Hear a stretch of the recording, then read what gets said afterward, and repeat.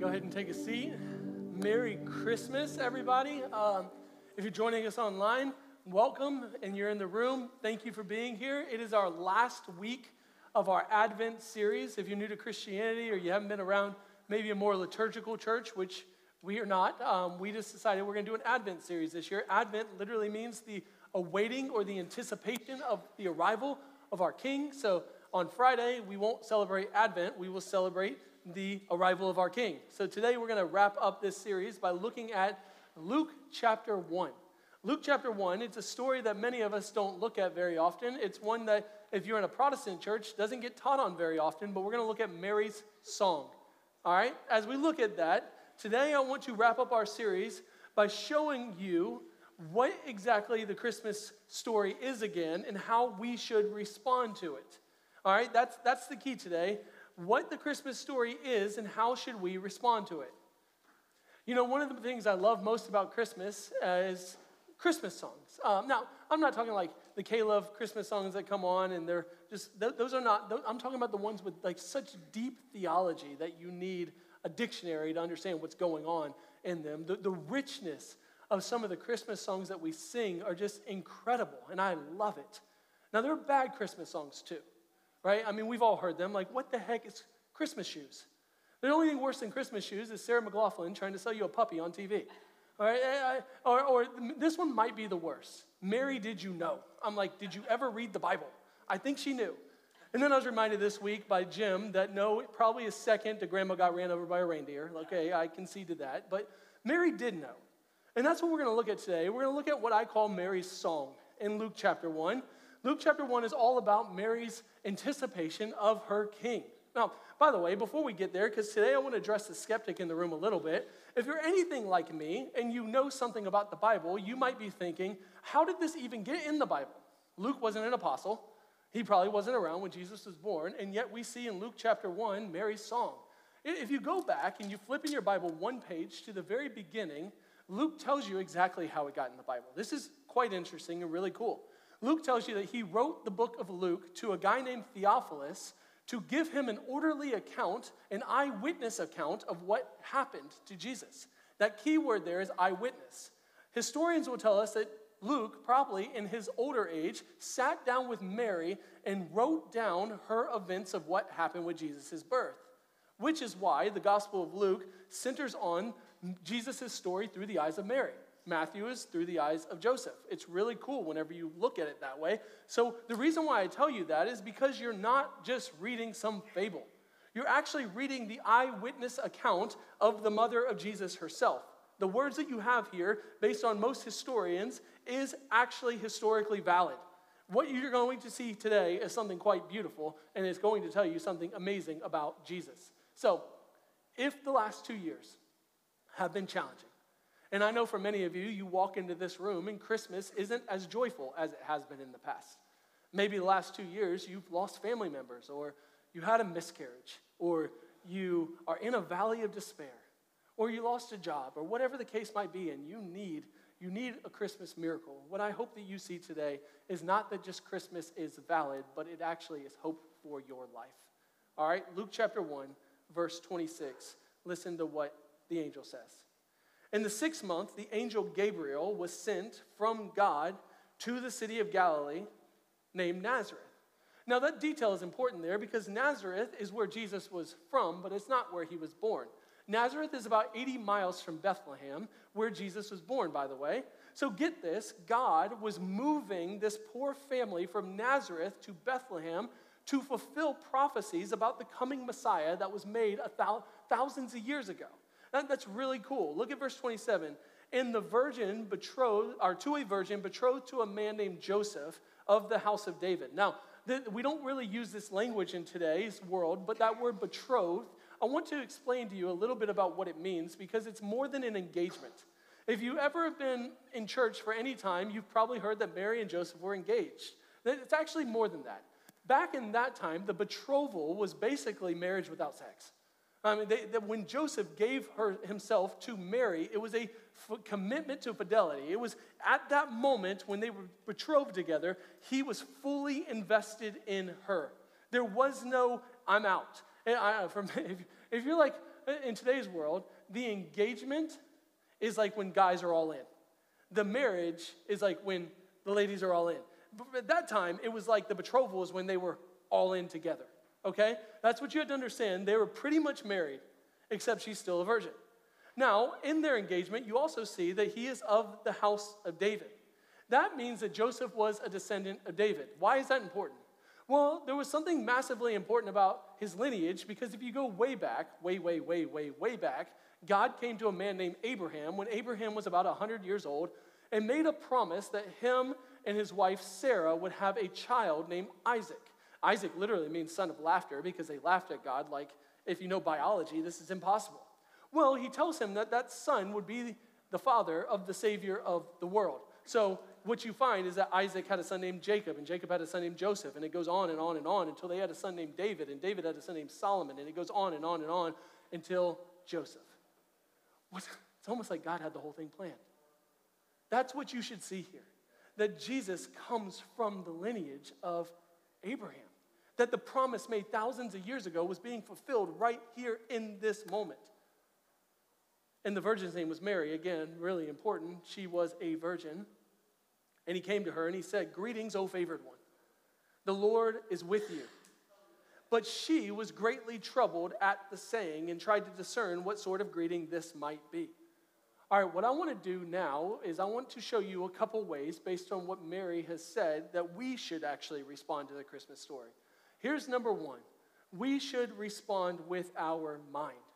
We should respond with our mind. Here's what I mean. I'm not naive to the fact that the Christmas story is a huge miracle. I mean, we're talking about God's Spirit putting a baby into a virgin peasant girl in the middle of Nazareth, and that's where the baby would be born to be the Savior of the world. Oh, and by the way, in order for that to happen, for the fulfillment of this to happen, he would have to move Caesar Augustus to, for some reason, make a census to move Joseph and Mary back to Bethlehem for that baby to be born at the perfect time to be registered in their hometowns. Like, I get it. It seems crazy. But here's the deal. It seemed crazy to Mary, too. Don't jump right past her humanity. I think for many of us, we don't realize she was scared. That's what that word troubled means. She was scared. She didn't understand how all this was going to work. All she knew is some angel showed up and told her that this was going to happen. Like, did you notice that when the angel comes to her, she's freaked out? Listen to what it says. Look at it again. But she was greatly troubled. She's like, what is happening at the saying? And then she tried to discern what sort of greeting this might be. There it is. She's troubled. And again, can you understand why? Again, put her in the 21st century context. Imagine, I've got two daughters. Some of you have daughters. Imagine your daughter comes home and she's like, "Daddy, I'm pregnant, but don't worry, God put this here." Like, imagine that conversation, right? Like, whoa, time out. Or Joseph, her betrothal was like, he could have had her killed. Like, that would have been totally legal. He could have divorced her. He could have killed for adultery, whatever the case might be. She was scared. She was scared. None of this made any sense. The ghost showed up at her door and told her that she was going to be carrying a child. But here's the deal. Read what it says, and don't forget this. She wasn't just troubled. She tried to discern what type of greeting this might be. That might be the key to it, all of it. The key to a good, lasting, grounded faith is that word discernment. Mary took what was right in front of her, and even though it didn't make any sense to her, she responded by thinking about what the angel said. I think one of the main differences between Mary and many of us is that when things that we come up against in our lives that just don't make any sense to us, we don't take the time to discern them. We just decide that it's unbelievable. Like, we're too enlightened for that. There's no way that this could be true. By the way, that doesn't mean that she had it all figured out. She definitely did not have it all figured out. She had doubts. But her doubts brought her back to an investigation of who God was. It brought her back to what she knew about God, to the character of God. Her skepticism didn't lead her to rejection. I love this. Mary doubted. But her doubts led to belief, not rejection. Like, I think we can learn a lot from this. It's okay to doubt. God isn't afraid of your doubts. You realize that. He doesn't just want you to blindly believe either. I think one of the most tragic things for most people who have lived in the cultural South, this is where the breeding ground of cultural Christianity came, was blind faith. Just believe it because somebody told you to believe it. That stuff doesn't work. At some point, you're going to come up against reality. And when reality sets in, you're either going to have a solid faith with your mind, or you're going to deconstruct your faith because you never really had a faith at all. I mean, that's why Luke wrote the gospel. He wrote the gospel to answer your questions. If you will take the time to take seriously what the Bible says and wrestle with the questions that you have and all your doubts, you will come away with a faith that is so grounded that it can get you through the most difficult times. If you just believe, because that's what somebody told you to believe, it will work in the moment, but one day your naive beliefs will come face to face with reality and they will fall apart. See, Mary discerned what the angel told her, and after she did, she believed because that led to a faith that could change the world. Guys, I get that Christmas is crazy and the story doesn't make a whole lot of sense. I get that it's miraculous. But don't buy into the lie that people 2,000 years ago just believed anything that was told to them. They weren't a bunch of Neanderthals that just thought that the world was flat. Like, you realize that some of the greatest minds in human history came from antiquity. People were smart. They were rational people. They went through the same things that you went through, and yet they walked away with faith. I think that God is calling us to do the same thing. I think he's calling us to use our minds and then walk by faith. Because at some point, you have to realize that every single one of us lives by faith anyway. Can I give you a quick, easy example of that? When you walked into this room, you decided that these chairs were strong enough to hold you. You actually lived by faith. Which, by the way, like, these chairs, it's kind of, I don't know if I'd sit in these ones. Like, these were inherited with the building chairs, right? These were like church planter chairs. That's why they look the way that they do. But yet, at some point, your rational mind decided that, hey, that chair is strong enough to hold me. Maybe it was because you saw somebody next to you sit down, or because you've sat in it time and time before. But the reality is you actually live by faith. And you do it every day in your life. Even if you're a skeptic, your materialism is a faith proposition, because at some point, not every question that you have in life is answered. Whether it's your skepticism or your Darwinianism or your materialism or your theology, all of us live by faith. The question is which faith makes the most sense? Verse 30. And the angel said to her, "Do not be afraid, Mary, for you have found favor with God.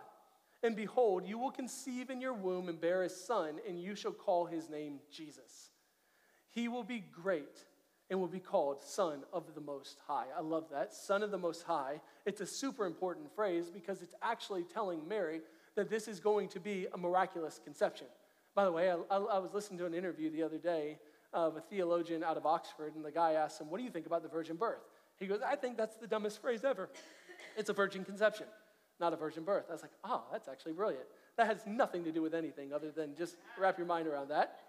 Here's the point, though, and I don't have a lot of time to dig into this, but the point of Son of the Most High is to show you that Jesus had to be the fulfillment of being fully God and fully man, and he's showing you that this is how it's going to happen. Again, wrap your mind around how miraculous this is. In order for the Savior of the world to be Savior, he had to be fully God. In order for him to be fully God, it had to be a miraculous conception. That embryo inside of Mary's womb that would grow to be a human being had to be put there by God himself. But that's not all. In order for Jesus to be the Savior of the world, he had to be fully man too, which is why he was born into the world and didn't just miraculously appear. So this is the beauty of the Christmas story. You see, Jesus was human in every way and yet without sin. That's why Christmas is so amazing. The prophecy goes all the way back to Isaiah chapter 7, where Isaiah is told that a virgin will conceive a son, and that son's name is Jesus. In his full humanity, Jesus entered the world and experienced everything that you and I will ever experience, and yet because of his full deity, he did it without sin. That means that he can actually save you. And the Lord God will give to him the throne of his father David. He will reign over the house of Jacob forever, and his kingdom there will be no end. And Mary said to the angel, "How will this be, since I'm a virgin?" That's a good question. Guys, the thing that you and I can learn from Mary is that it's okay to ask good questions. God's not afraid of your doubts. hear me, he's not afraid of your doubts. Here's the question I have for you. Are you willing, hey, look at me for a second. Are you willing to doubt your doubts? Could you be wrong? That's really the question you have to come to. Is do you feel like you're at a place where you have it all figured out? Or could you be wrong about some things? Because at the end of the day, it's okay to doubt. The question is are you willing to doubt your doubts? Are you humble enough to say, maybe I got this thing wrong? By the way, here's the thing. The Bible is super nuanced in doubts too, and I love this. If you actually go read Luke chapter 1, two people doubt. Zechariah, who's John the Baptist's dad, doubts, and Mary doubts. The difference is one person's doubts in some way led to an unbelief, and the other person's led to a belief. So if you go back and you look, when Joseph's dad doubts, it's the angel who makes him be quiet for the entire pregnancy. And every expected mother on the planet said, amen. But Mary's doubts led to a belief. It led into God. See, there's a doubt that leads to investigation, and there's a doubt that leads to rejection. Here's my question for you, because I understand that we all have doubts. Are your doubts leading you to rejection, or are your doubts leading you to being open-minded?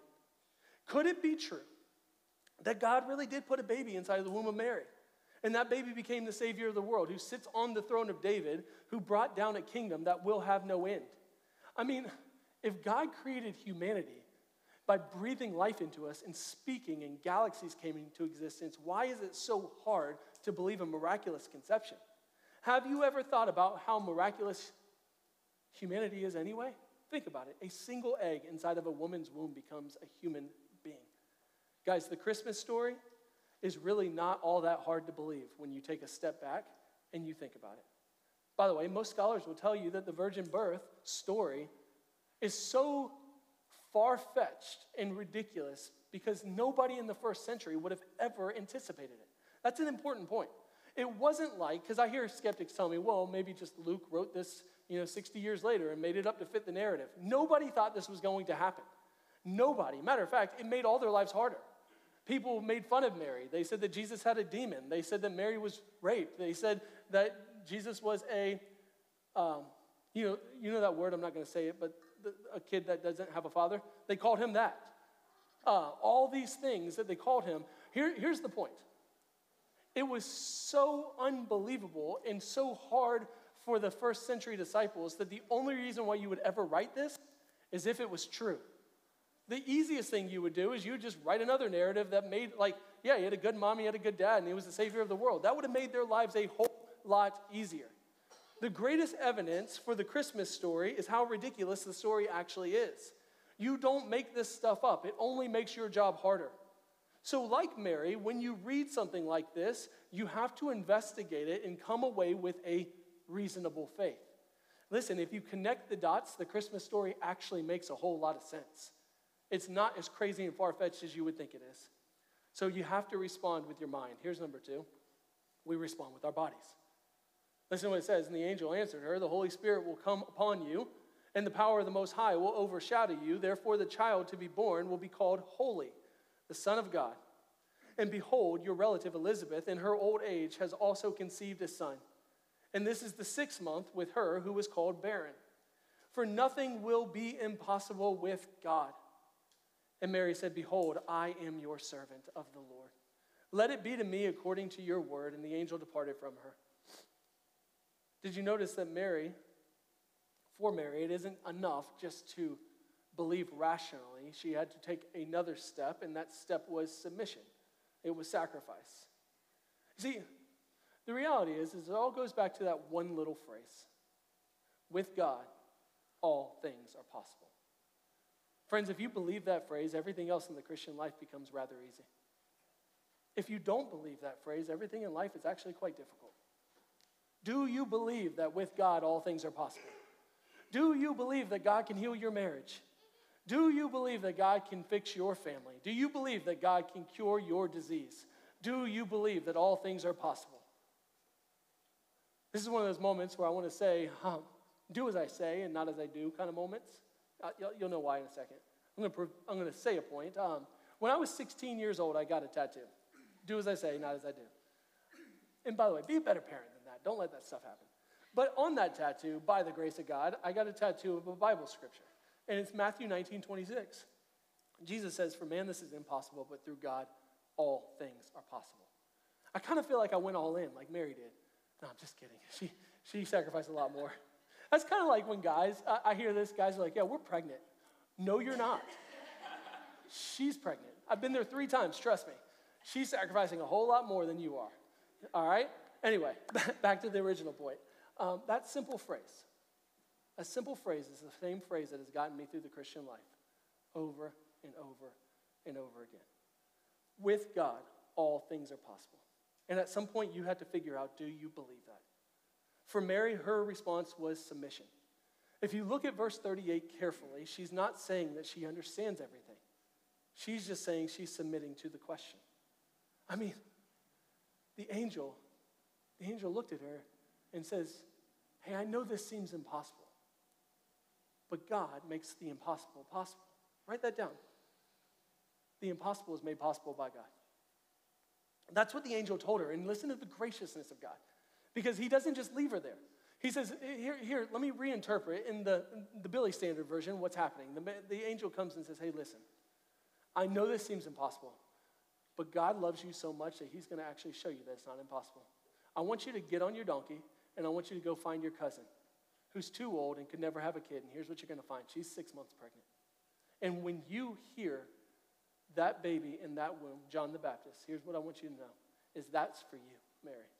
That's for you to know that the impossible is made possible by God. The question is, do you believe that he can still do the same thing?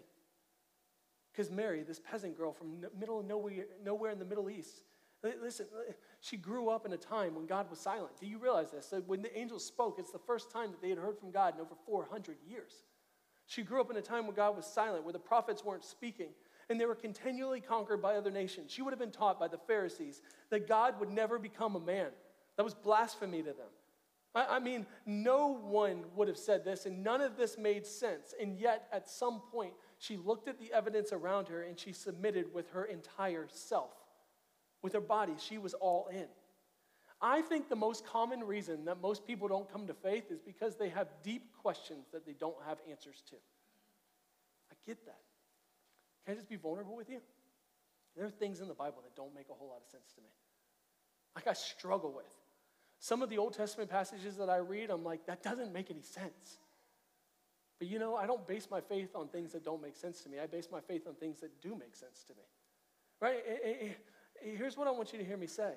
That there are reasons to believe and submit to things that you just don't know. Matter of fact, the other day, my kids, I take them to school every day, and Emma, my oldest, asked me a question that kind of caught me off guard. She says, Daddy, why did God allow for COVID to happen?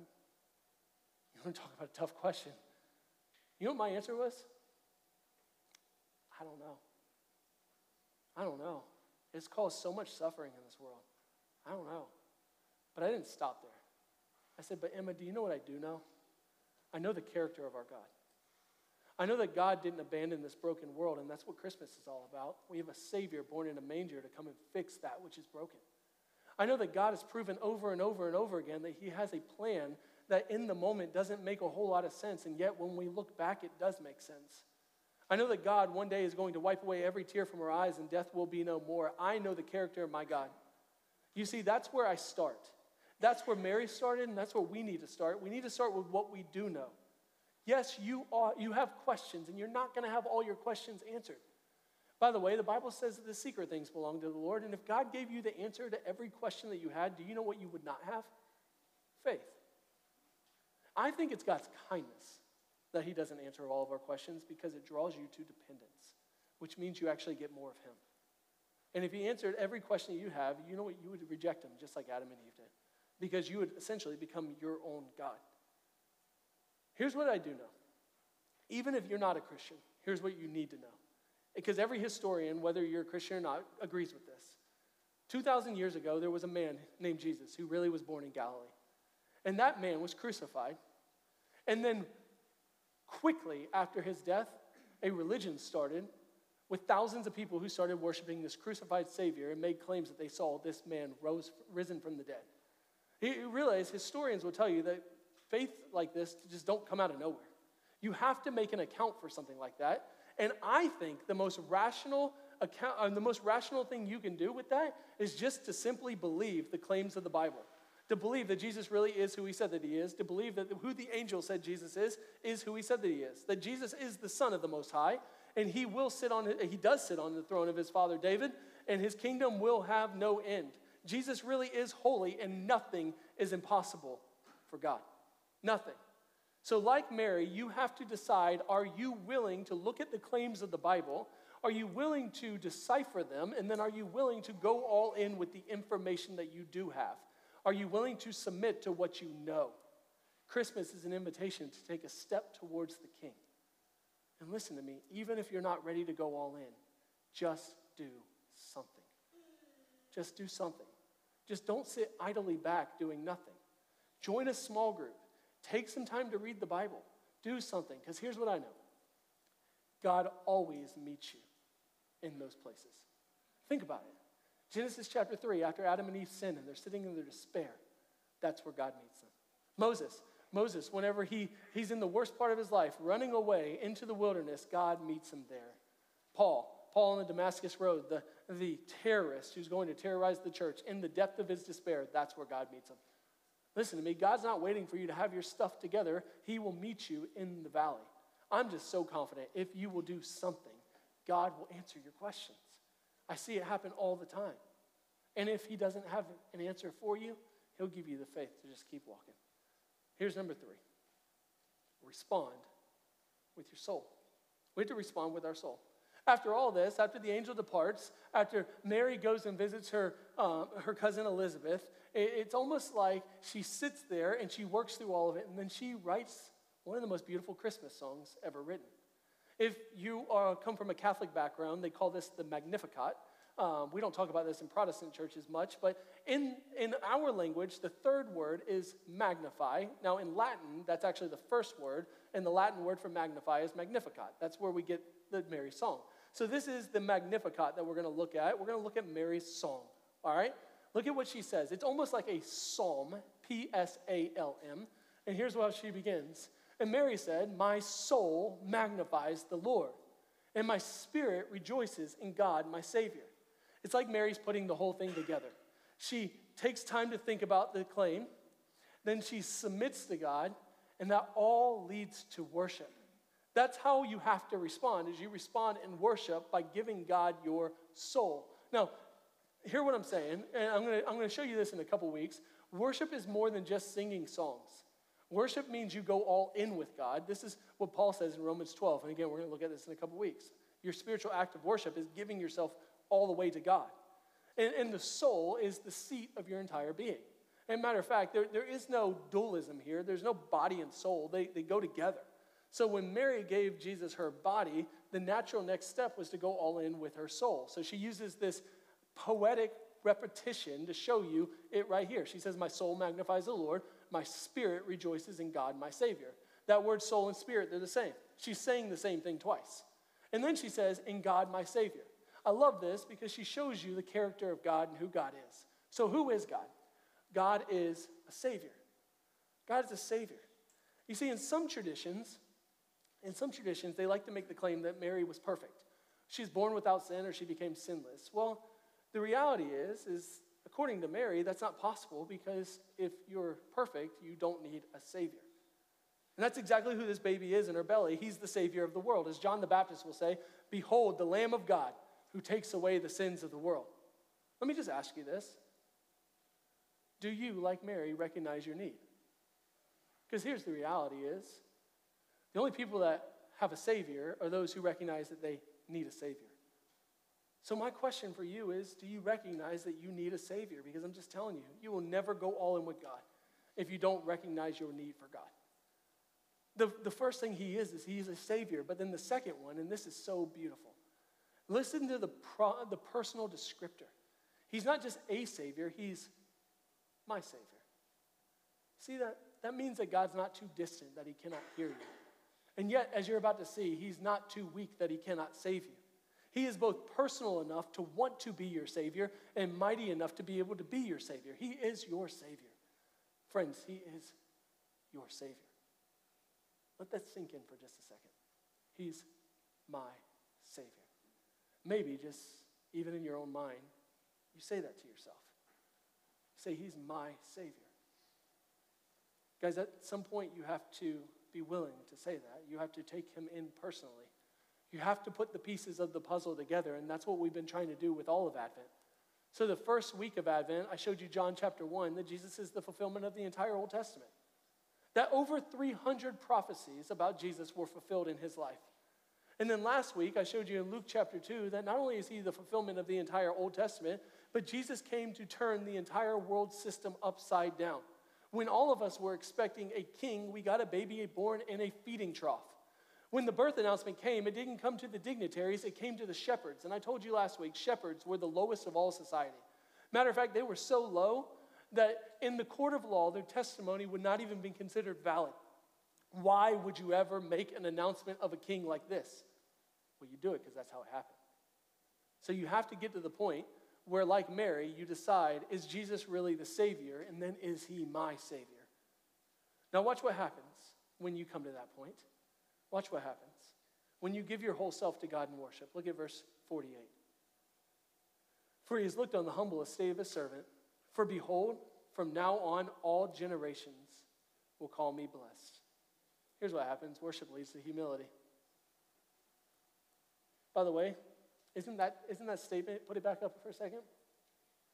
Isn't that statement true? 2,000 years later, we're still talking about Mary. A peasant girl from the middle of nowhere in Nazareth that nobody cared about, nobody knew, and yet we still talk about her. All generations call her blessed.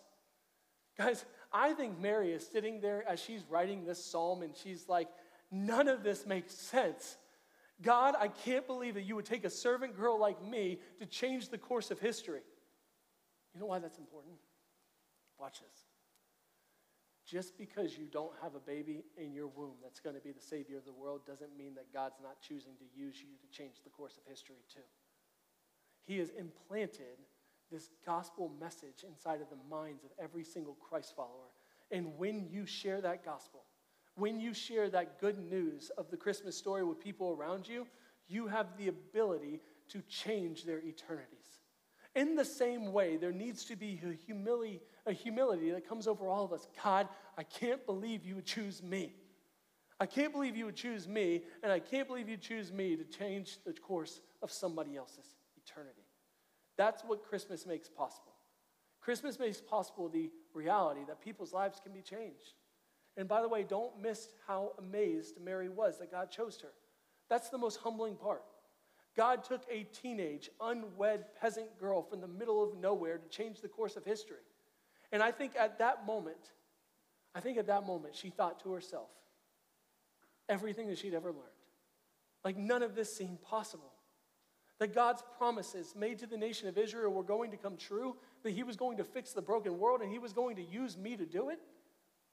The other day I saw a painting, and I wish I'd have taken a picture of it. And the older I get, the more I appreciate the beauty of art. And this picture was a picture of Eve, and she had a snake wrapped around her leg, and then Mary was standing next to her, and Eve was crying, and she put her hands on Mary's belly. And the depiction was that the baby in her womb was going to come to fix all that broke this world. Do you realize that that's what we get to worship? It's not just a cute story about a baby in a manger. It's about God fixing everything that we have broken. Maybe today you're sitting there and you need a rescue. Listen, God came to give you a rescue. Maybe today you're sitting there thinking, yes, my life is broken. God came to give you wholeness. See, obviously, we aren't Mary, but God's Son was brought into the world to save you, to rescue and redeem you, to change your eternity. Listen to me. You are not an accident. It's all been planned out. Every bit of it was intentional. Now, let me blow your mind really quickly. At least it blew mine. I hope it blows yours. Just like Mary, when you became a Christ follower, or when you become a Christ follower, God puts himself inside of you too.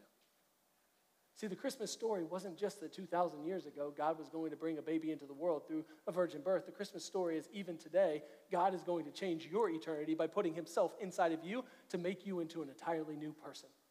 That's the amazing part about it. Isn't that amazing? The greatest gift of all is not just for 2,000 years ago. The greatest gift of all is that every single person on the planet who decides to believe in Jesus as the Messiah gets God himself inside of them to give them new birth too, if you believe it. Verse 49, for he who is mighty has done great things for me. That's her concluding statement. For he who is mighty has done great things for me, and holy is his name. That means that at some point, if the Christmas story is true, God has to be mighty. He has to be our king, and he has to be worthy of our worship. Just the other day, I was reading a book by Tim Keller on Christmas, and I just want to quote for you what he said. I think it's so incredibly good that I want to quote it for you. Listen to this. If the distance between the earth and the sun, which is 93 million miles, was not more than the thickness of a sheet of paper, then the distance from earth to the nearest star would be the stack of papers 70 feet high. And the diameter of the Milky Way would be a stack of papers over 300 miles high.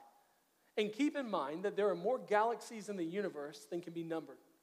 There are more, it seems, than dust specks in the air or grains on the seashore. Now listen to this. Now if Jesus Christ holds all of this together with just the word of his power, is he the kind of person that you just ask to be your personal assistant? Here's what he's saying. If the Christmas story is real, then God is mighty and he's holy. Holy means that he is set apart. He is otherworldly. He is so perfect and magnificent that he can't even have anything to do with our corruption. It would be like tissue paper touching the surface of the sun. That's what his holiness is like. And he who is holy and he who is mighty did not come to be our consultant. He came to be our king. He is the mighty king, and he deserves our worship. That was Mary's conclusion. Mary's conclusion to her song is that Jesus Christ is mighty, and he's the king, and he is holy. So here's what she does. She ends her song by giving you this picture of what Christmas does. Because he's king, he levels the playing field for all of us. Look at what it says. And his mercy is for those who fear him from generation to generation. You know what I love about this? Verse 50. That promise isn't just for you. It's for generation to generation. It's for your kids, your grandkids, your great-grandkids. You know, I told my kids, my past, if you've been around City Church at all, is my past is a past of drug addiction and abuse and family lineage that goes back to atrocities. But I told my kids, because of Jesus, your future will be different. I hope that thousands of years from now, you see that when they pull up their Ancestry.com or whatever they do, it'll probably be like in their minds at that point, they look back and they can pinpoint it to that moment. They can, hey, at 16 years old, my great-great-great-great-great-great-grandfather heard the gospel, became a Christian, and because of that, his kids started following Jesus, and their kids started following Jesus, and their kids started following Jesus, and for generations and generations, because of Jesus' faithfulness to them, everything changed. That's the promise. His mercy is that he doesn't give you what you deserve. He gives you what you don't deserve. How many of you know people like that? When somebody smacks you in the face, metaphorically speaking, you turn around and give them a gift. Aren't you glad God's not like you? Aren't you glad that God is gracious and he's merciful, that he can change your eternity and he can change the trajectory of your family? I kid you not, people told me that my life would not be like it is today. They told me that you had no way out and none of this would be possible, and yet here I am today. And it's not because of me or anything that I did. It wasn't human intuition. It is the grace of God. That's who our God is. He levels the playing field. He makes the impossible possible. Verse 51.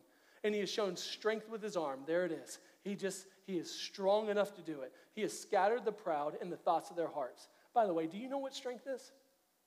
Here's what true strength is. Strength is not always having to retaliate. Strength is love. I love the way Martin Luther King Jr. said it. You've probably heard this quote a million times. Here's what he says. He says, darkness cannot drive out darkness. Only light can do that. Hate cannot drive out hate. Only love can do that. I'm pretty convinced, and I know we have a long way to go here in America, but I'm pretty convinced we are where we are because of a man like that. Because he didn't fight back. He loved, and love cuts deeper than anything imaginable. That's what your king did. You know, people expected Jesus to be strong, to be a king, to be born in a palace. He was born in a manger. People expected Jesus to go overthrow Rome, and he could have done that, and it would have shown a lot of temporal strength. But he had something greater than that. He came to die so that he could show you a loving power that can change history. Verse 52, he has brought down the mighty from their thrones and exalted those who have humble estate. He has filled the hungry with good things, and the rich he has sent away empty. He has helped his servant Israel in remembrance of his mercy. And he spoke to our fathers, to Abraham, and to his offspring forever. And then Mary remained there 3 more months. If you do the math, she went to Elizabeth in her 6th month, 3 more months. She stayed until John the Baptist was born. And then she returned home. Do you see the kind of God the Christmas story brings forth? The kind of God that Mary couldn't help but sing to. Here's the key. Here's the key to giving God your entire being. You ready for it? Write this down. Mary understood the God she worshiped. Do you understand the God you worship? Like Mary, her God was big enough and mighty enough to make all of her problems seem small. Mary based her faith not on her feelings, but on the greatness of her God. He's the God that the Old Testament describes as El Roi, the one who sees. He's the God that the Old Testament describes as Jehovah Jireh, the one who can heal. As A.W. Tozer said, and I love this quote, listen to what A.W. Tozer says, a low view of God is the cause of 100 lesser evils. A high view of God is the solution to 10,000 temporal problems. Maybe, just maybe, the reason why we have such a hard time believing is because we don't see our God as mighty. Maybe you have bought into the idea that God can't see you, that God can't hear you, that you're not good enough for God. I'm sure Mary felt that way too. I'm sure Mary felt that way. I'm sure she thought that God couldn't see a woman in the 1st century to accomplish his plans. I'm sure Mary had dreams. Mary had dreams like every other teenage girl. And she knew that in that moment in time, it was all going to change. She wasn't going to grow up, and she wasn't going to have the life that everybody thought you should have in suburban America, where you just kind of grow up and you go to college and you get a PhD and then a great job. She was like, no, I'm a pregnant teenager that's going to end up on MTV, right? Listen, I'm sure she knew. And think about, this is where my mind goes. Her 10th anniversary with Joseph. And they're sitting around the table and they're eating their kosher meat with all their friends and they're celebrating their 10th anniversary. And Jesus, because he's really smart, was like, but mommy, I'm only 9. And everybody's like, awkward. Like, I'm sure she knew that was going to be her entire life. It's not easy. It impacted every bit of her life. The Christmas story was hard. And it will impact your life too. But it's worth it. It's worth it because the impossible is made possible by God. You know, my son, he still thinks I'm a superhero, which, let me hang in there for just a little while longer because I love it. Like, he thinks I can do anything.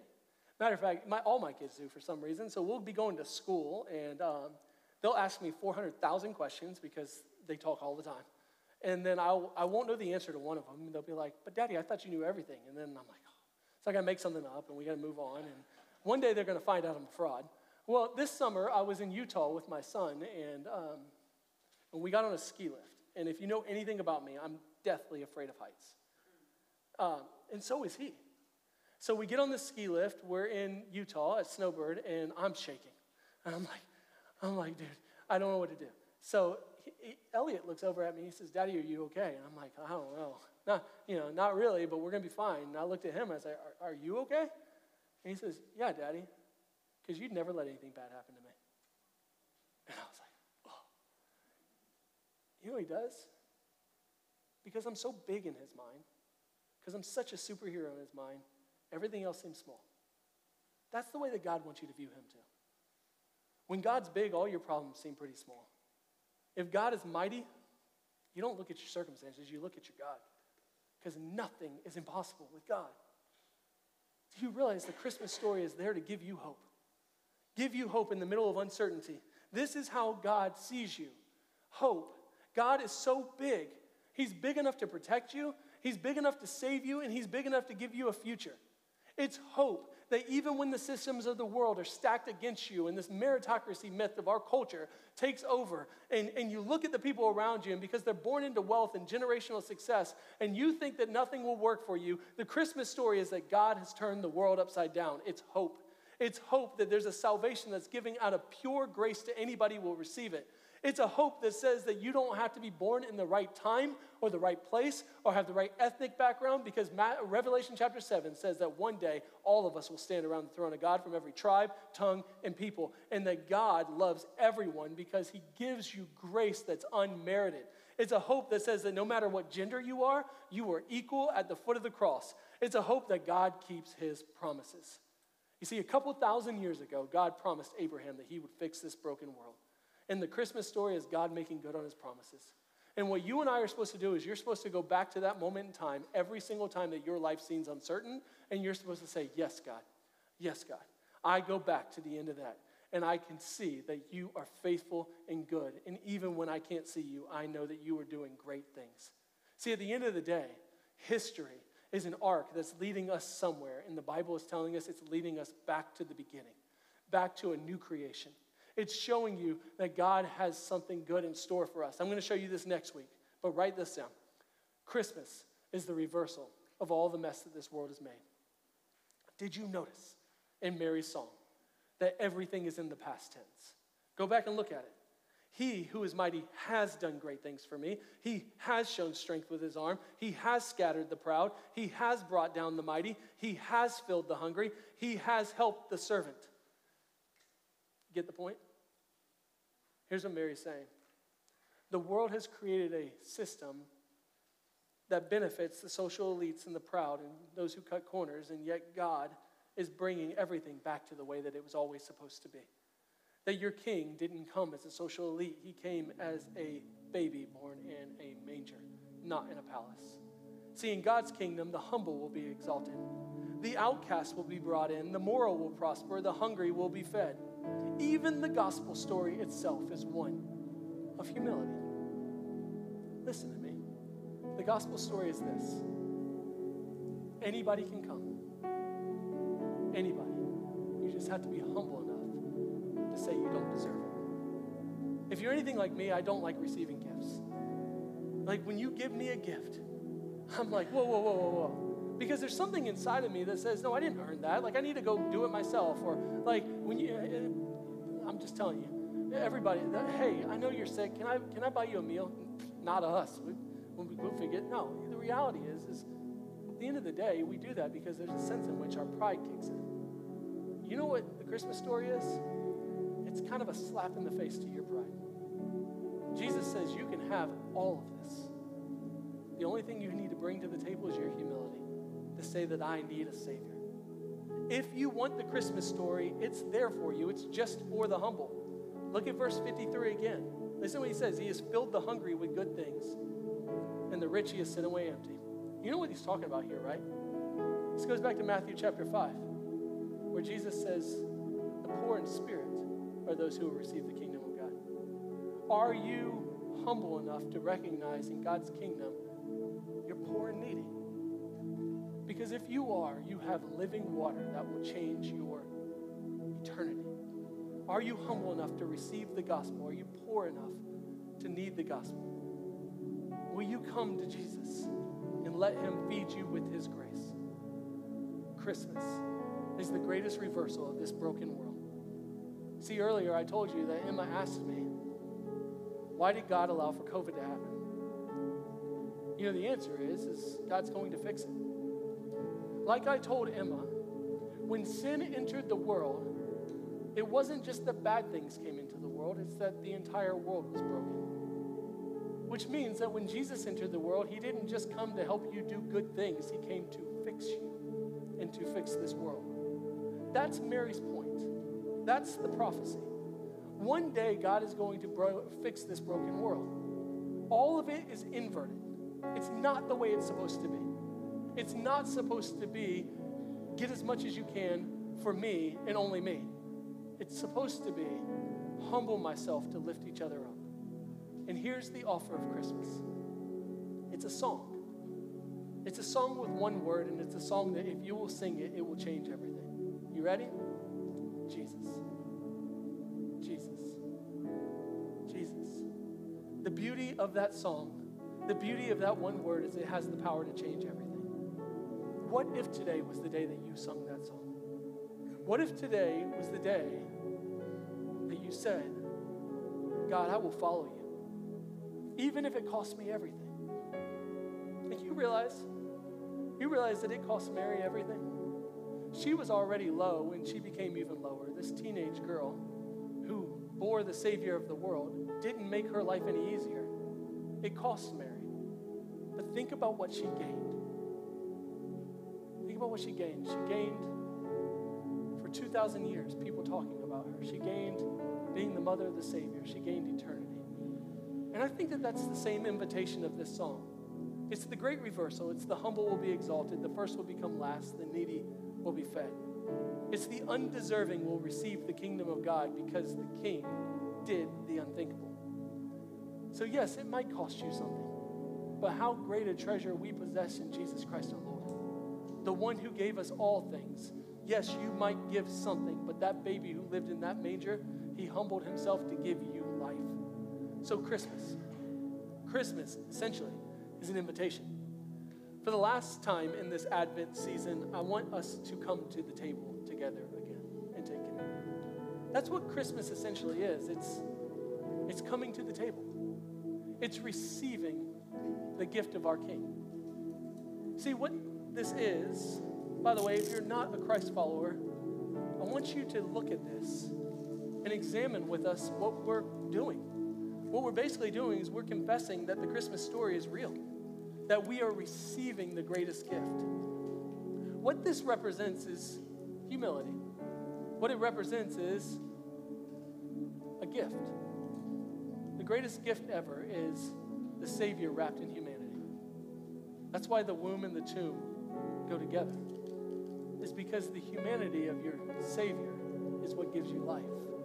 So when Jesus stepped into this world in the lowest of estates, he lived your perfect life and then died your death in the lowest of estates, tortured as a criminal. But let that not be the end of the story. He rose from that grave 3 days later in order to defeat death and give you life for all of eternity. The miraculous made possible for you. So what I want you to do is I want you to worship him like Mary. I want you to consider this with your mind like Mary. I want you to give Jesus your body and your soul like Mary. And then I want you to take and receive the greatest gift ever given for you. So take and eat.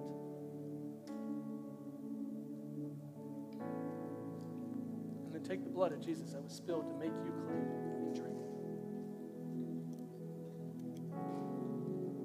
Father, thank you. Thank you that you gave us a new song. A song that's sung over us and a song that changes us. A song that gives life. Thank you for Mary's example. I pray that you would help us to sing that same song with our lives. I pray that you would help us to recognize our need and to give us life. In Jesus' name.